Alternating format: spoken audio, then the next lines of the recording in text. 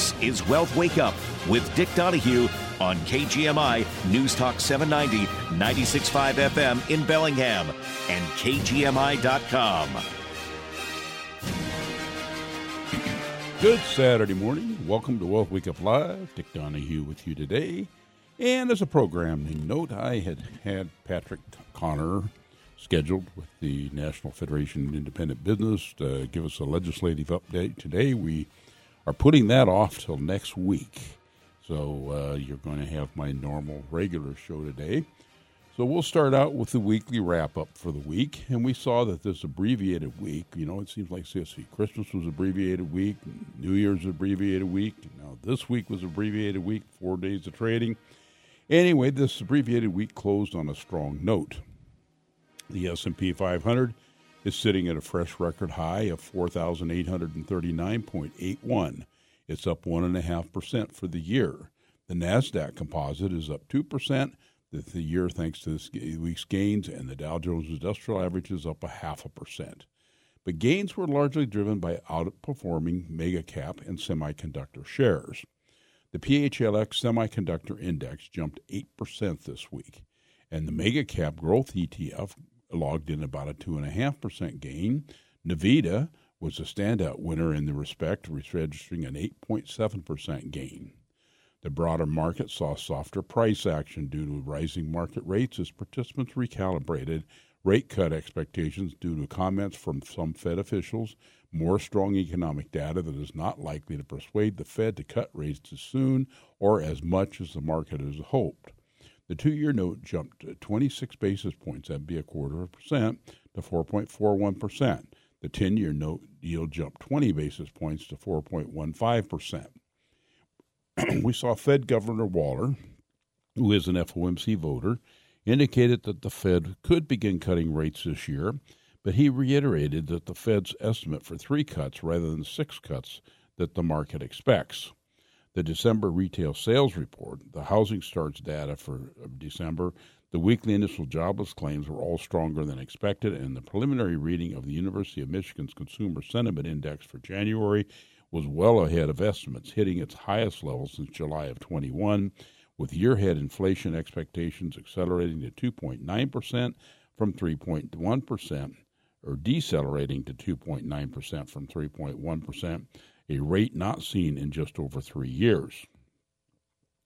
The implied likelihood of a 25 basis point cut at the March FOMC meeting now sits at 45.4%.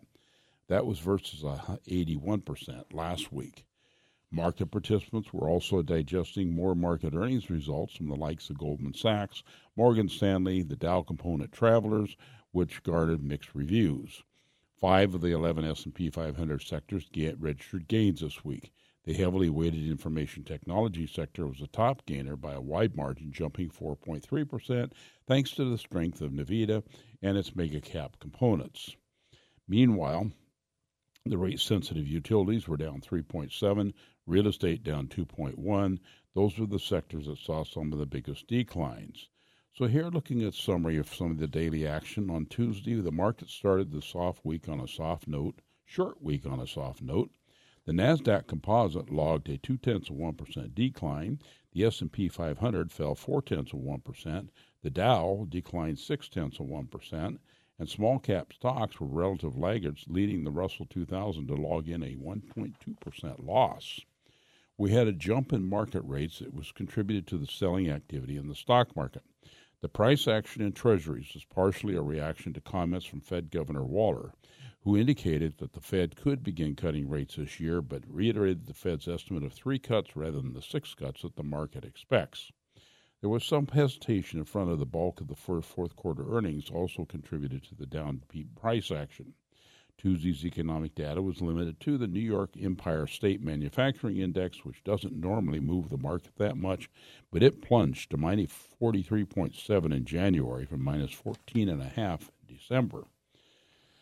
Then on Wednesday's trade, we featured a negative bias. The market's indices were able to close off their lows, though, thanks to a push higher in the last half hour of trading. The late afternoon improvement, which left the S&P 500 and the NASDAQ composite near their best levels of the day, was largely driven by mega cap stocks making upside moves. The mega cap ETF growth ETF was down as much as 1.5% earlier. It closed its best level of the session down with a 0.5% loss. An overall negative vibe was related to rising market rates and recalibration of the market's optimistic rate cut view. The 2-year note yield jumped 14 basis points to 4.36. The 10-year note jumped 4 basis points to 4.11. And activity in the Treasury market was partially a reaction to the release of the December retail sales report, which did not go the market's way. That is to say that consumer spending was slightly better than expected in December and not likely to persuade the Fed to cut rates as much or as early as the market had hopes. Still, selling activity was fairly modest, suggesting market participants are simply hesitant to buy at this level rather than anxious to sell. So reviewing Wednesday's economic data, we saw the weekly mortgage bankers applications index at 10.4. A week ago, it was at 9.9. And retail sales were up 0.6%. December retail sales, if you took out autos, were up 0.4%. The key takeaway from this report is that consumer spending remained healthy in the final month of 23, which does not strengthen the argument for an imminent start to rapid rate cut campaign by the Fed. We saw December export prices down 0.9%, and export prices, if you took out ag, also down 0.9%. Import prices were flat, and December's import prices, if you took out oil, were also flat. We saw the December industrial production was up 0.1%. December capacity utilization at 78.6%. The key takeaway from this report is that the output remained relatively steady in December, though it followed downward revisions in November's production rate and capacity utilization. We saw November's business inventories down 0.1%, and the January NHAB housing index 44 was at 44. On Thursday, the stock market had a solid showing. Mega cap stocks and semiconductor-related names had an outsized impact on the index, performing after Apple was upgraded to a buy from neutral by the Bank of America, and Taiwan Semiconductor Manufacturing reported pleasing earnings results. We saw the mega cap growth ETF gain 1.4%. The PHLS Semiconductor Index jumped 3.4%. The broader market, however, was showing signs of softness in the early going. The S&P 500 equal weight was down 0.4% as low of the day, but closed with a 0.5% gain, while many stocks rallied in the afternoon trade. Resilience to early selling efforts, despite a jump in the 10-year yield and more strong economic data, does not bode well for the market's eager rate-to-cut view, acted as its own upside catalyst in the afternoon rally. There was some buying on weakness in the afternoon trade following a soft start of the week. So reviewing Thursday's data, we saw initial weekly job claims come in at 187,000. Prior was revised from 202,000 to 203,000 from 202, and the weekly continuing claims at 1.806 million. So the key takeaway from this report is that the labor market is still not showing sudden signs of stress, which could encourage Fed officials to maintain their hawkish rhetoric with respect to rate cut expectations. December housing starts at 1.460 million. December building permits at 1.495 million. And the key takeaway from this report is that the single unit starts decreased 8.6% month over month from a solid rise in November, which is negative for a market that remains constrained by low inventory of existing homes. We also saw January's Philadelphia Fed Marketing Index down 10.6%. Dick Donahue with you with Wealth Wake Up Live. We'll be right back. New Year savings are on now at DeWard & Bodie with 3 special ways to save this weekend on Whatcom and Skagit County's best selection of appliances, mattresses, and more. First, now through Sunday, DeWard & Bodie will pay your sales tax on any qualifying mattress purchase. Second, check out today with $0 down and no interest financing up to 2 full years on select appliances and up to 5 full years on select mattresses. And third, score savings up to 50% off on specially marked clearance and closeout models throughout all 3 showrooms. Ready to jumpstart your kitchen remodel or upgrade your laundry room? How about starting the new year with better sleep? This weekend is your chance to upgrade and save at DeWard & Bodie on the best in-stock selection of washers and dryers, refrigerators, freezers, dishwashers, ranges, wall ovens, and cooktops. Plus mattresses, adjustable bases, box springs, and all things bedding. Shop today with 3 ways to save. Your sales tax paid on qualifying mattress purchases, no interest financing, and closeout deals up to 50% off. Only at DeWard & Bodie. Financing OAC offer qualifications apply. Hi, Marcia Neal with Guided Solutions, here to talk to you about health insurance. Are you looking at retiring soon? Or maybe a change in your employment left you without coverage? Whether it is a plan to go with your Medicare or individual health insurance you need, find out how working with a licensed insurance agent at Guided Solutions can help you navigate the plans available in your area and help you make the right choice for you and your family. Learn more today by calling us at 866-733-5111.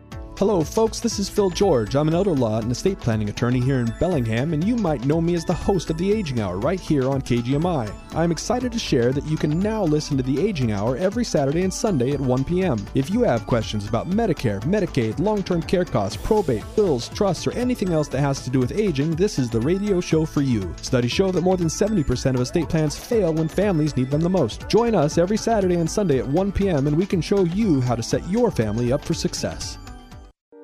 The opinions expressed on this program are not necessarily those of KGMI or the Cascade Radio Group. If tomorrow all the things were gone, I'd work for all my life, and I had to start again with just my children and my wife. Welcome back to Wealth Wake Up Live. Dick Donahue with you this Saturday morning here live and in studio. We are Asset Advisors. We are located out on the Pacific Highway in the Pacific Commerce Center out by Wilson's Furniture. Our address is 5060 Pacific Highway, Suite 101, Ferndale, 98248. Our phone number 360-733-1200. And check out our website at wealthwakeup.com. And another little marketing note. I had a couple of comments from a couple of radio listeners about my changing my radio show promos. That will be happening next week, so try to make those people happy also. Okay, let's talk about Friday's market. And the market closed this abbreviated week on a strong note on above-average volume on the New York Stock Exchange. The S&P 500 closed at a fresh record of 4,839.81 with a 1.2% gain. The Dow Jones Industrial Average logged a 1.1% gain, and the NASDAQ closed 1.7% higher. We saw strong mega cap and semiconductor shares were propping up index gains in the early going, while broader market traded more mixed. Semiconductor and mega cap stocks maintained their outperformance, and by the close, just about everything was trading higher.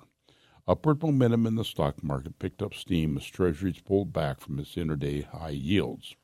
So reviewing Friday's data, we saw December's existing home sales report come in at 3.78 million. With the key takeaway from this report is that the high mortgage rates continue weighing on the overall level of activity, though they have not stopped prices from continuing to climb. And we also saw the January University of Michigan consumer sentiment come in at 78.8, and the key takeaway from this report is that the increase in sentiment was accompanied by another drop in year-ahead inflation expectations, which have returned to a level not seen in 3 years. So looking at the year-to-date up through yesterday, the Dow Jones Industrial Average is now up 0.5%. The NASDAQ is up 2%, the S&P 500 is up 1.5%, and the Russell 2000 index is down 4.1%.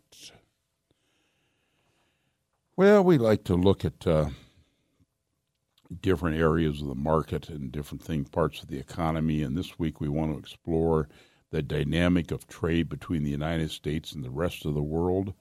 The U.S. operates with what we call a significant trade deficit, meaning it imports more than it exports. And some view this negatively and associate this with being a net importer with economic weakness. This perception may be influenced by the way GDP is calculated. GDP accounting treats exports as positive, considering them domestic production, and imports is negative, since the production occurred outside of the country. However, the trade balance alone does not determine a country's economic strength or influence. To gain a more comprehensive understanding of these things, here we're going to take a look at it. So let's start out talking about the U.S. volume of trade. Rather than fixating solely on the magnitude of the U.S. deficit, we prefer focusing on the overall trade volume. Combining both imports and exports, this approach provides a more comprehensive view of business and consumer interactions across and beyond U.S. borders. An increase in both exports and imports signifies a flourishing and robust economy. Unfortunately, the current the current data reveal a marginal growth of only 0.2% in total trade compared to a year ago. Exports have seen a modest uptick of 0.4%, while imports have increased 0.1%. These figures align with our most recent forecast of a recession coming into the U.S. So let's talk about the largest exporters to the United States. We've seen a shift occurring in U.S. trade landscape in 2023. Mexico surpassed China as the largest exporter to the U.S. after approximately 15 years of China holding that position. The total volume of imports from China in the U.S. over the last 12 months has declined by 21.5% compared to a previous 12 months, while imports from Mexico have experienced a 5.1% increase during the same period. Looking ahead, there's a possibility that in 2024, China could drop to third place, trailing behind Canada. This would mark the first time that China was in third place since 2002. And let's also take a look at the exchange of petroleum products in the U.S., which is a big influencer on all this. After an often overlooked area of monthly trade data is the exchange of petroleum products, imports and exports alike. Just 2 decades ago, imports of petroleum products drove to the exports, reaching 12 to 15 times the size. At this time, concerns arose that with speculating the U.S. had reached peak oil, becoming increasingly dependent on foreign sources. However, the landscape has changed in remarkable transformation with the advent of fracking. In a complete reversal, the United States has reemerged as the net exporter of petroleum products for 21 consecutive months. It's a little peek at what's happening out there with trade. And let's look at maybe a little thought here about what's going on in the market and maybe where the money is positioned. Maybe a little bit about hiding in plain sight. We find that many investors default to choosing between large-cap stocks or small-cap cousins. However, there is also a third choice that exists, in our opinion, that may be more appealing to many people, and that's your mid-caps. So let's talk about this. Large-cap stocks are companies that have got over $10 billion in total market cap. The small-cap stocks are less than $2 billion. That means your mid-cap stocks are those companies between $2 and $10 billion. And according to Morningstar data, the U.S. investor exposure to mid-cap stocks is only about half of that of corresponding market weight, indicating that it's an underappreciated area of the market. Moreover, the average number of sell-side analysts covering mid-cap stocks is approximately half the number of large-cap stocks. That means that the number of analysts that are covering those stocks is less than half of what you see on mid-cap or large-cap. That's one reason you don't see as much information, and that is potentially leading to greater inefficiency and opportunity for more alpha, in our view. We're also seeing that mid-cap stocks appear inexpensive on an absolute relative basis, given the S&P 500 Mid-Cap 400 Index is trading 13% below its 20-year average PE valuation, while the large-cap S&P 500 Index is trading 21% above its 20-year average as of December of 23. And then we're also seeing that U.S. mid-cap companies have outperformed both large and mid-caps over the last large and small caps over the last 30 years, ending in December of 23. And we believe this may be because mid-cap stocks often have the capacity for further growth, like small caps, but have survived the perils of infancy. Typically, they have more seasoned management teams, they have proven business models, and they have access to capital like larger companies. In this way, mid-caps may offer the best of both the small and large-cap worlds. Something to think about when we're out there taking a look at where we want to position our portfolios. Going to take a quick break here. Dick Donahue with you with Wealth Wake Up Live. We'll be right back. There's something magical in the air. Melt away the winter blues this January with a share of $50,000 in prizes. Join the fun every Friday with hourly hot seat drawings from 4 to 8 p.m. It might be cold outside, but these seats are blazing hot. You know what they say, snow time like the present for a little snow money. The results are in, and you voted us best casino and best steak in the Northwest. Thank you all for your support. Silver Reef Casino Resort, located off I-5 exit 260. We've got that. What does your dream getaway have? Luxury hotel rooms, elegant suites, and relaxing spa? We've got that. World-class Wine Spectator Award-winning steakhouse? We've got that. Washington's premier golf destination? We've got that. How about the newest slots, table games, and exciting promotions? Oh yeah, we've got those too. Visit Silver Reef Casino Resort and hit the getaway jackpot. Silver Reef Casino Resort, located off I-5 exit 260. We've got that. Dedicated to service, shining a light on local individuals, law enforcement, and groups giving back to our community. Brought to you by Nieder House of Luxury in Bellingham. Did you know that the Volunteer Center of Whatcom County helps mobilize volunteers to help transform our community? If you're a community member looking to make a difference, contact the Volunteer Center of Whatcom County, a program of the Opportunity Council. Volunteers help extend the resources and successes of hundreds of local nonprofits in Bellingham and the county. You can make a difference. Contact the Volunteer Center of Whatcom County today. Learn more at oppco.org. That's oppco.org. Dedicated to service, brought to you by Nieder House of Luxury. Go see why they were voted best jewelry store in the Northwest. You'll find a beautiful selection of GIA certified and lab-grown diamonds, plus unique custom designs with an in-house jeweler. Find them at 21 Bellwether Way, Suite 107, next to Lombardi's back patio. I'm Dr. Miller, a dentist and a volunteer for Dental Lifeline Network. DLN is a nonprofit that has helped me literally change the lives of people in my community through the Donated Dental Services program. DLN asks dentists to volunteer to see just one of the many patients in need each year. If you're a dentist or know a dentist, please share this information. Like me, they can make a real difference in someone's life. DLN makes it easy. Go to willyouseeone.org to learn more. That's willyouseeone.org.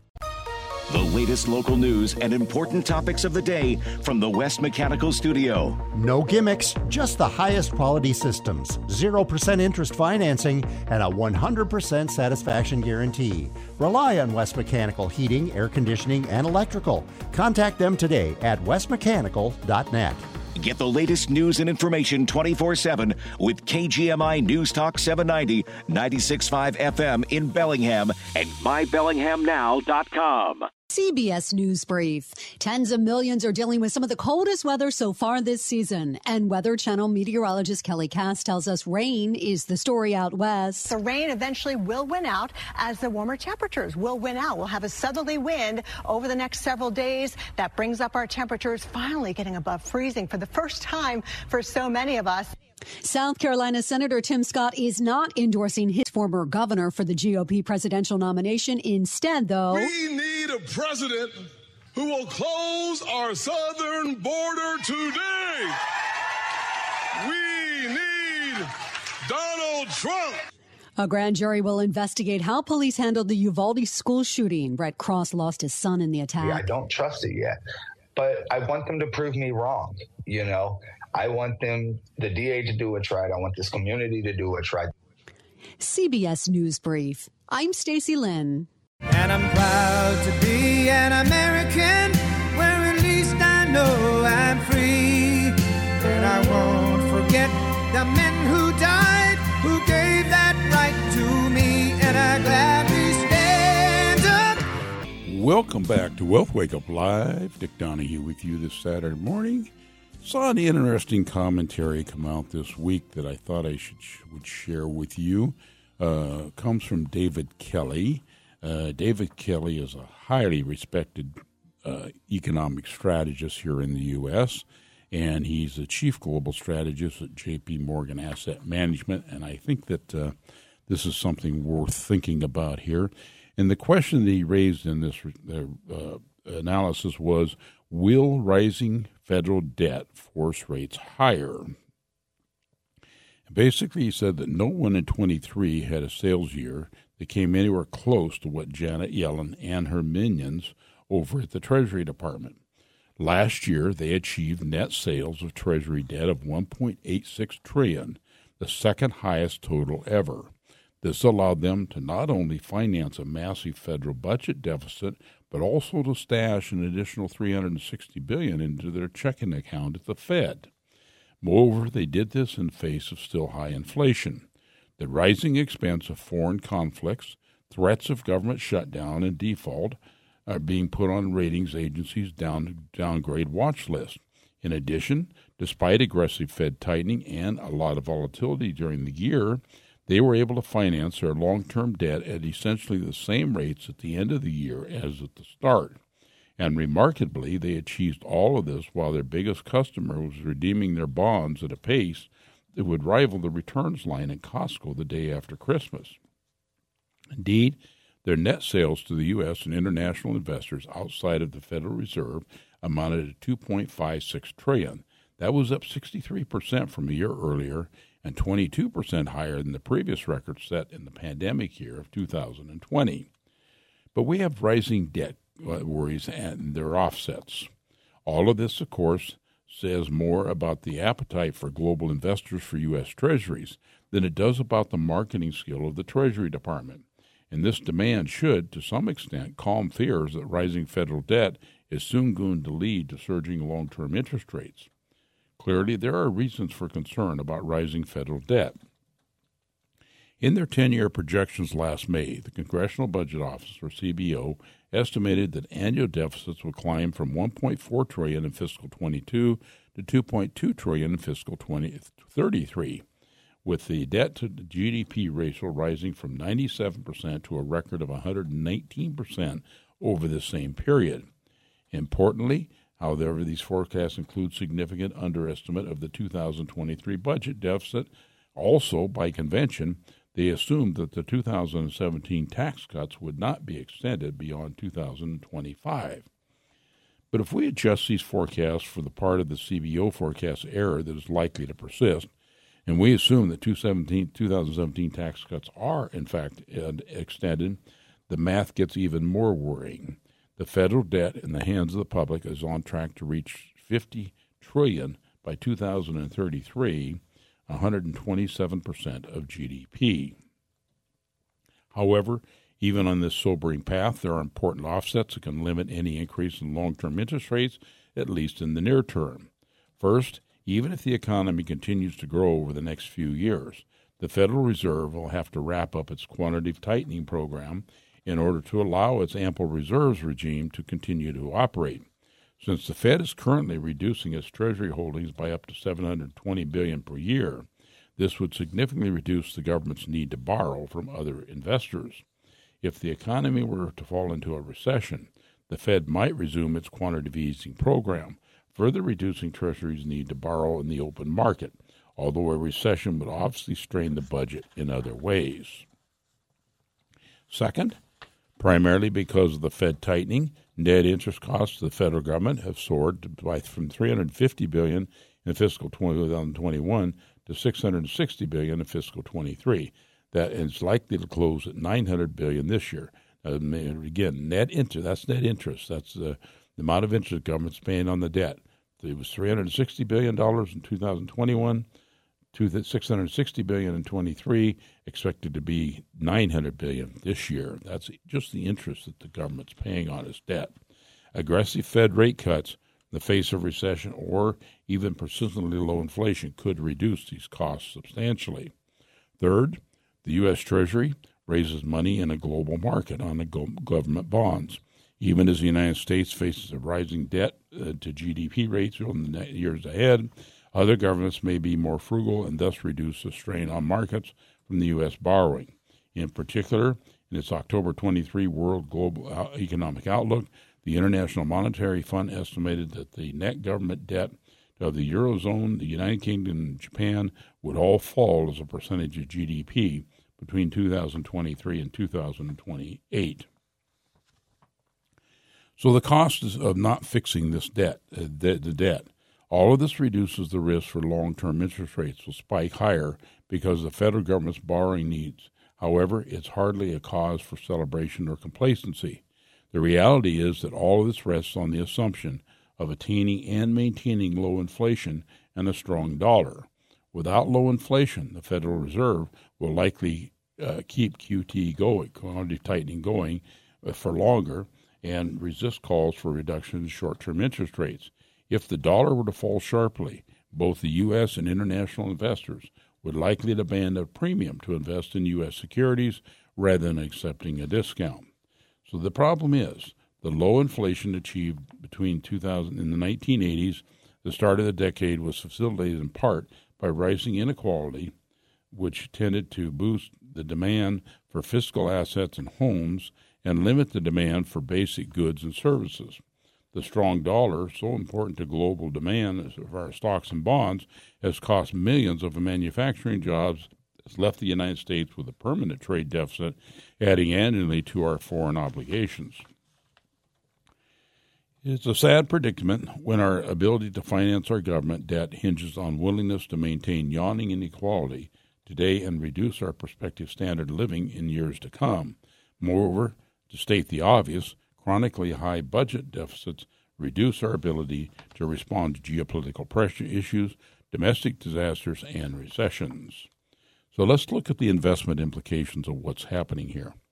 Rising interest payments have been the biggest reason for a sharp increase in the budget deficit recently. However, any attempt to reduce the deficit in the long run would have to come from reducing the primary deficit, that is, the gap between non-interest and spending and reserve revenues.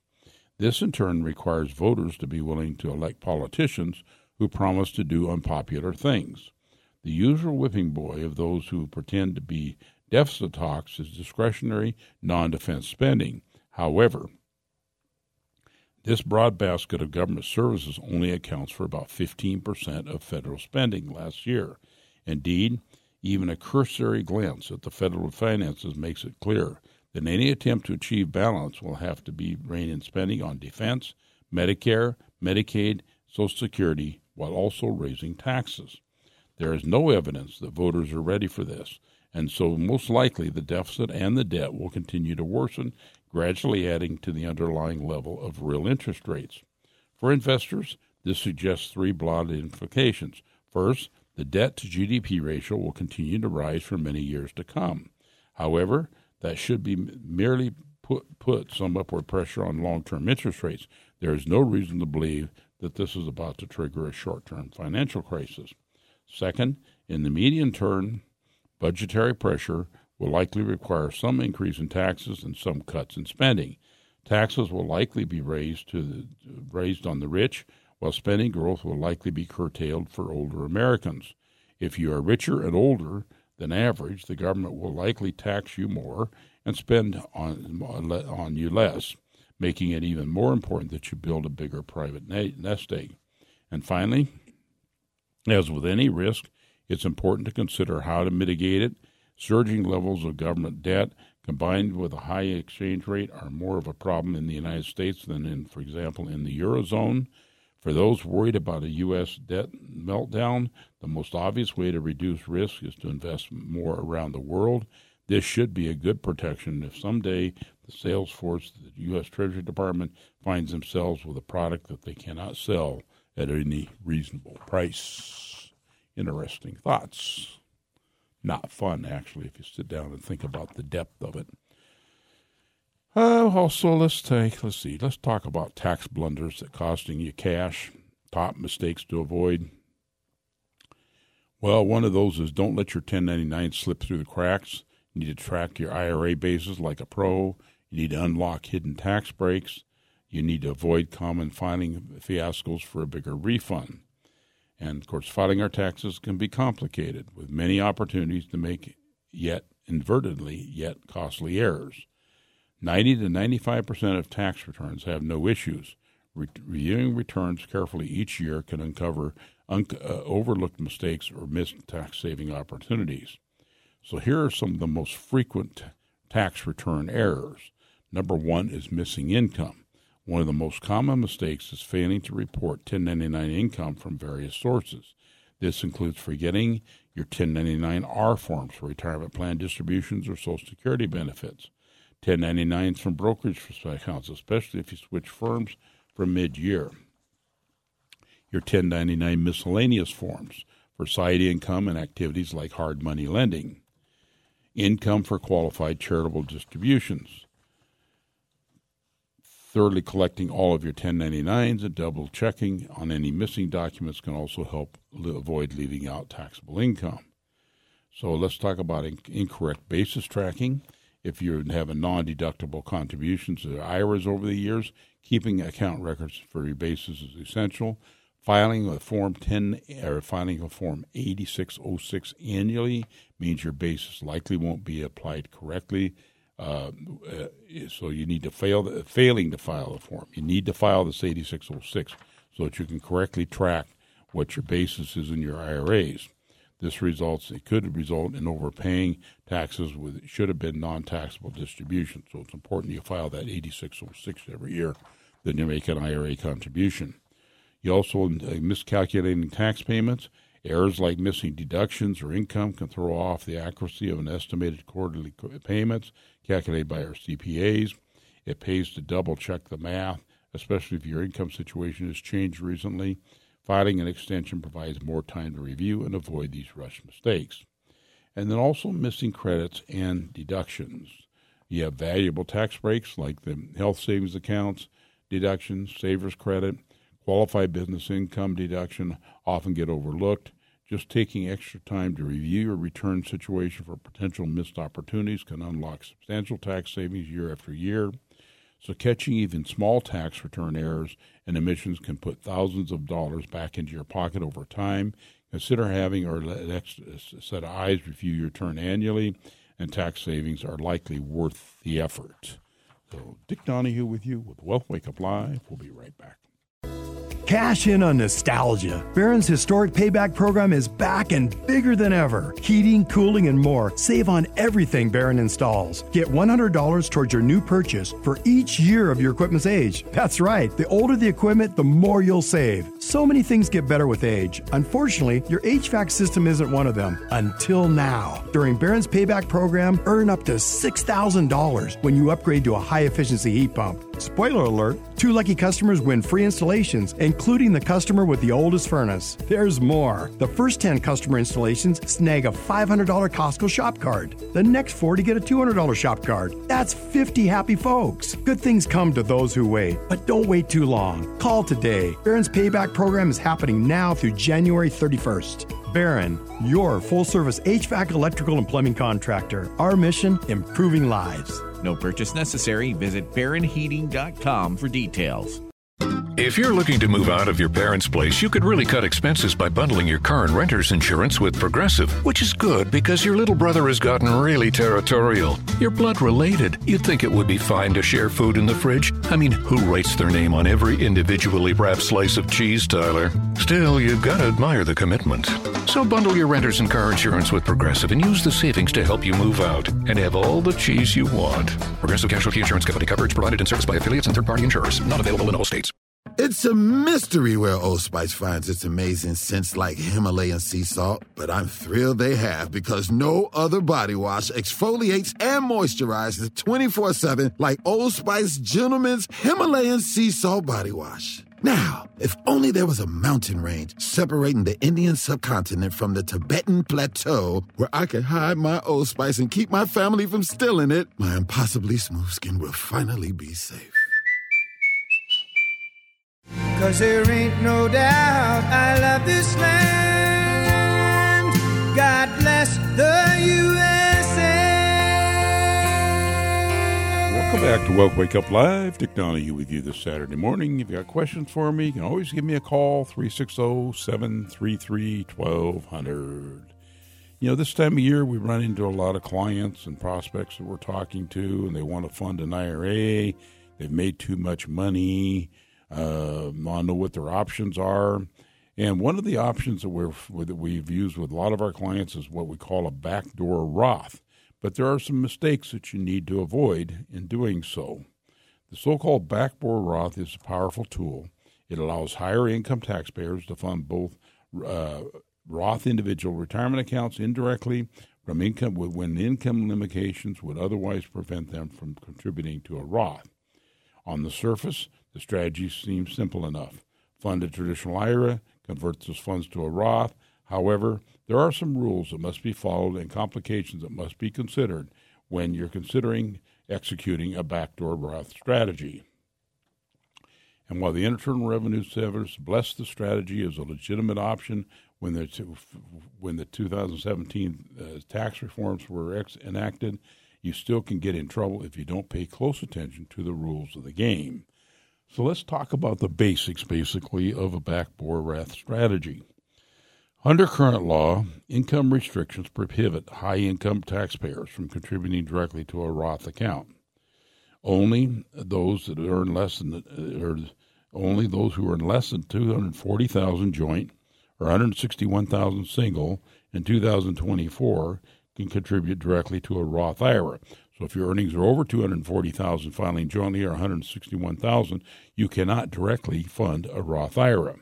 So the ability to fund a Roth starts to phase out with your earnings as little as $146,000 single and $230,000. So over $240,000, you can't do it, but it phases out. Basically, you lose about 10% of what you can deduct between $230,000 and $240,000. Same thing as single, you lose about 10% of it between $146,000 and $161,000. We'll talk about that in more detail personally. Roth conversions, however, are not subject to an annual income limit. In other words, taxpayers whose income is greater than the annual limits are still permitted to execute a backdoor strategy to fund a Roth via a series of transactions generating current income tax liability in the process. You can access this backdoor by first contributing to a traditional IRA. Then you subsequently execute what we call a Roth conversion, paying taxes on the amounts converted. This allows the higher income to create a source of tax-free income in the future. So basically what we're saying there is even if you're over those income limits, you can contribute money to a non-deductible IRA. So that means you're paying tax on that contribution, but then immediately turn around and convert that to a Roth. But you need to remember that you or your spouse must have earned income in the year in order to contribute to the traditional IRA in the first place. So what that means, you have to have earned income. You can't go out there and say, well, I got my pension, I got my Social Security. That does not allow you to fund an IRA or do a conversion. You should also be advised for those that have not reached age 59 and a half that we have a 5-year waiting period that will apply before you're entitled to access the converted Roth funds without a penalty. So again, you have 5 years that you have to wait before you can take money out of a Roth IRA. Otherwise, you're subject to some penalties.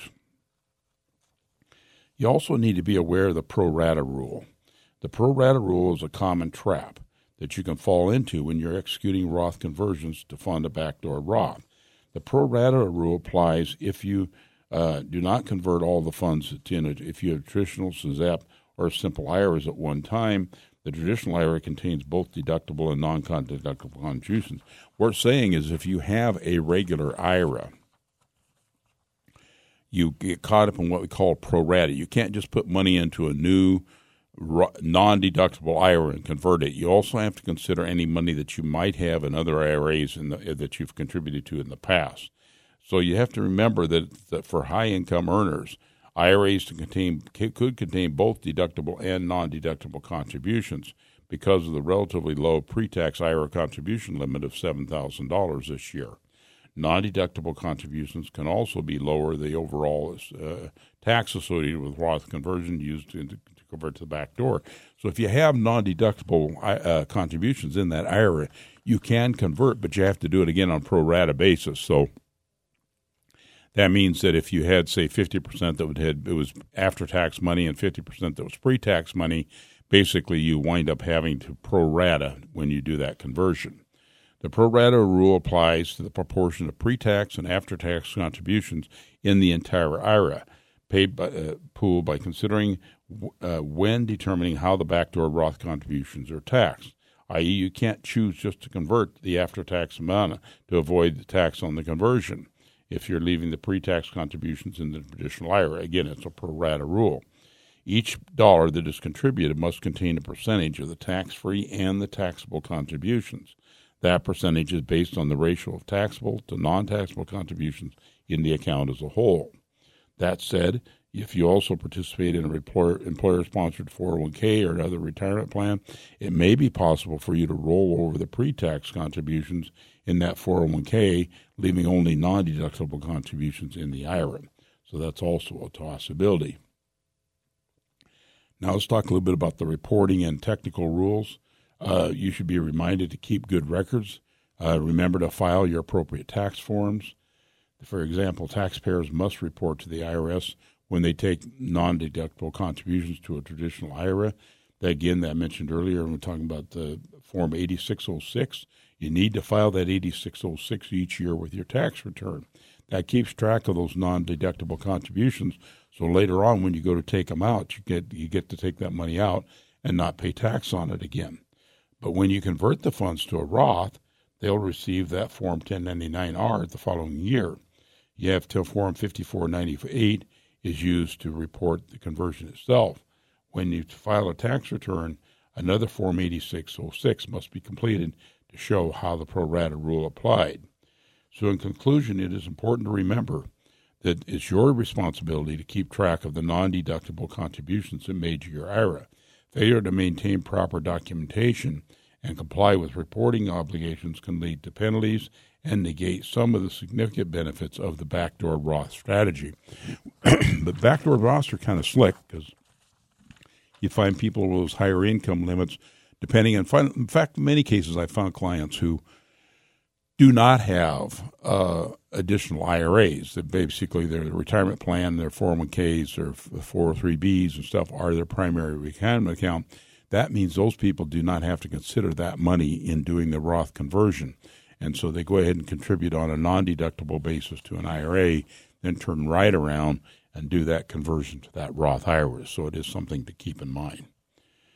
Okay, well, we also saw that Goldman Sachs came out with a survey this year, just recently, that shows that geopolitics is the biggest risk in 2024. They're saying that it's by far the biggest risk to markets and the global economy. Inflation is no longer viewed as such a major threat, according to a survey by Goldman Sachs. Some 54% of the respondents picked geopolitics as the top risk in the survey, conducted as part of the bank's annual Global Strategy Conference in London this month. The U.S. election, which will be held November 5th, came in second place at 17%. The results underscore a major shift in global market sentiment and inflation. The main bugbear in recent years slows back towards central banks' targets. And while a resurgence remains a threat, the Goldman survey shows that some investors are increasingly concerned about how to position should wars in Europe and the Middle East spread, with the tensions rising between China and Taiwan. We saw geopolitical and political events that represent a risk to portfolios. They are particularly difficult to position for. Timing and market impact tend to be hard to anticipate.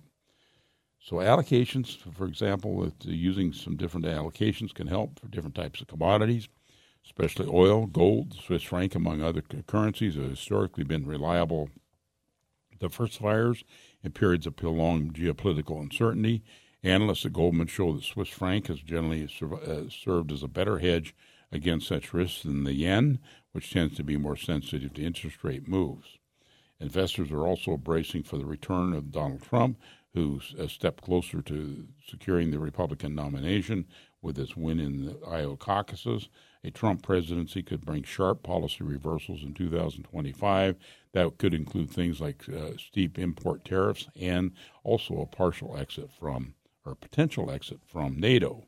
So to be sure, any uptick in global turbulence can also have a knock-on effect on inflation, potentially reversing any slowdown. So biggest concern right now could impact the markets. According to this study, 54% of respondents said that geopolitics are their biggest concern. Well, I'm not going to continue here. I do see a couple things out here I saw this week where cold weather reveals that wind's vulnerabilities and the need to empower energy. We saw conservation notices coming out from Puget Sound Energy, Cascade Natural Gas this last week because of demand on the energy grid was far higher than the production. They found that the alternatives that they depended on in this case, in wind and solar, for example, were not all options that were available, were not there. Found that hydropower basically made up that difference.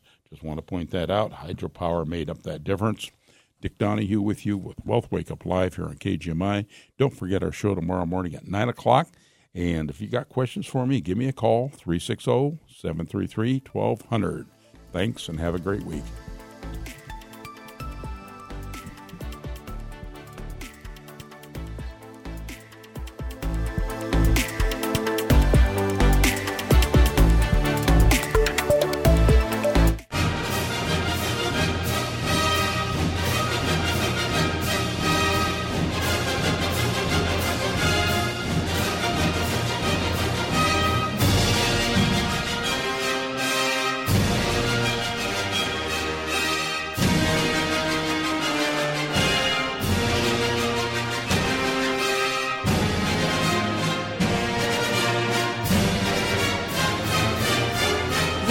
Voiced on this show are for general information only and are not intended to provide specific advice or recommendations for any individual. To determine which strategies or investments may be suitable for you, consult the appropriate qualified professional prior to making a decision.